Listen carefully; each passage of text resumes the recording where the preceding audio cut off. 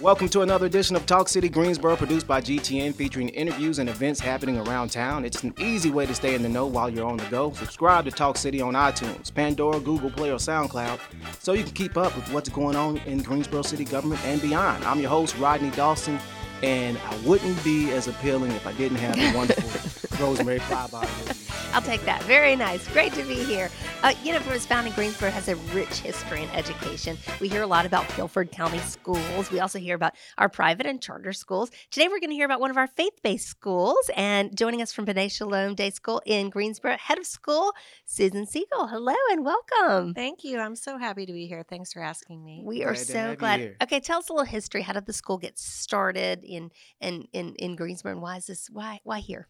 So it's a 53-year-old school, and it actually got started because there were founders that, thank goodness, are still with us, and they had this vision to have a Jewish day school.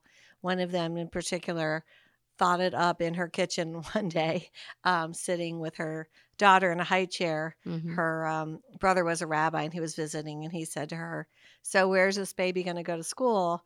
And she said, "I'm not sure yet." And he said, "Well, you need a Jewish school."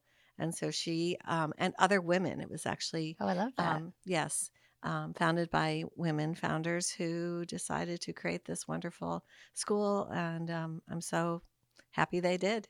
Absolutely. How many founders are still with us? I think there are 5 of us. They're all still with us. Okay, We good. actually honored them for the 50th anniversary of the school 3 years ago. And you said 53 years, so I'm doing the math. That's what, 1970? 1970. Okay. All right. And going strong. Yes.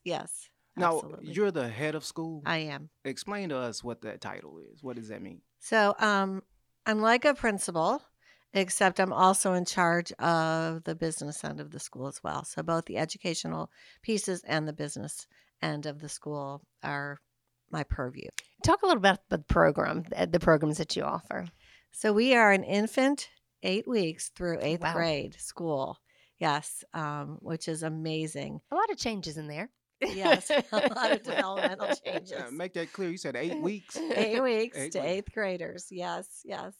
And one of the things I think is really special is that the big kids love the little kids. And so we really we're a true community, but we're also a family. And we have buddies. The big kids are buddies with the preschoolers, and that's one of their favorite things about the school. Lots of fun. Yeah, I was big into technology. My master's is in instructional technology. I fell in love with that when I was teaching. So what about the technology in your school, preparing students for this globally competitive market? How are you approaching that aspect of learning? So first of all, it has to be developmentally appropriate because when they're little, we don't want screen time. But as they get older, in K to 8, they have 1-to-1 iPads. We have smart boards in every classroom. The kids use their technology a lot. We also have coding and robotics. And we have a makerspace called a Fab Lab, and that has a laser printer, and it has a bunch of 3D printers, but it also is just regular stuff. That's how it started, actually, with just people donating regular stuff to us. But it became technologically savvy. Yeah. I want to go to the Fab Lab. Yeah, the Fab Lab is fabulous. Yeah. And the kids use it typically to make projects. We're a project-based learning school primarily.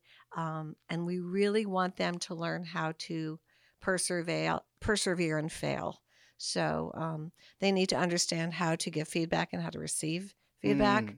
I know for me, receiving feedback as a child really hurt my feelings. And I don't want that to be the case for our kids. I want them to be able to receive feedback and be fine with it and move on and make them, stronger. Because guess what? Feedback doesn't end when you get done with school. Absolutely. No, never ends. It never ends. And you're reinforcing their coping skills. Yes. In doing so. That's very good. Think about being a Jewish day school in today's climate, in what we have going on in the world right now. I know that it has brought a lot of challenges. Yeah, it actually has. Anti-Semitism is getting more and more in our faces. Very sad. But security is very strong at the school, and it allows us to do what we need to do to teach. And, that is wonderful. I think we're one of the safest schools out there. And it makes, us, be able to cope and be able to exist. And we don't really think about it that much, thankfully. But I know that perhaps even more so than other children of their age, they're hearing about it and they know about what's happening in the news and around the world. So how do you bring that into the classroom and not only security wise keep it safe, but make them feel like they're in a safe space to be able to talk about it and feel about it? Yeah, again, it's developmentally appropriate conversations. So we make sure that the littlest ones, don't really have those conversations yet. But in middle school, they do need to have the conversations about hate. Unfortunately, we have a long history of anti-Semitism and hate, and a lot of unfortunate things have happened in our history. So, of course, we teach about the Holocaust, and we teach about standing up for yourself and being strong and having a voice. And by the time our kids graduate, they do have a voice. They're very confident. They know who they are. One of our previous board members said we teach the kids who they are before they go out in the world and find out or are told who they're not. I like how you said that. Yeah. I really, I think that's very true. And then a lot of the graduates go to, big public schools like Grimsley, and they do great there. They are in honors classes, and they are, very confident in who they are, and they're not embarrassed by their religion, and they are awesome. So you're following them. You're keeping up with your students as they leave. Oh, yeah. Yeah, that's always good. Yeah. I'm going to ask you about what's going on, all the exciting things happening, how we can hear about the school. But really quickly, you touched on something.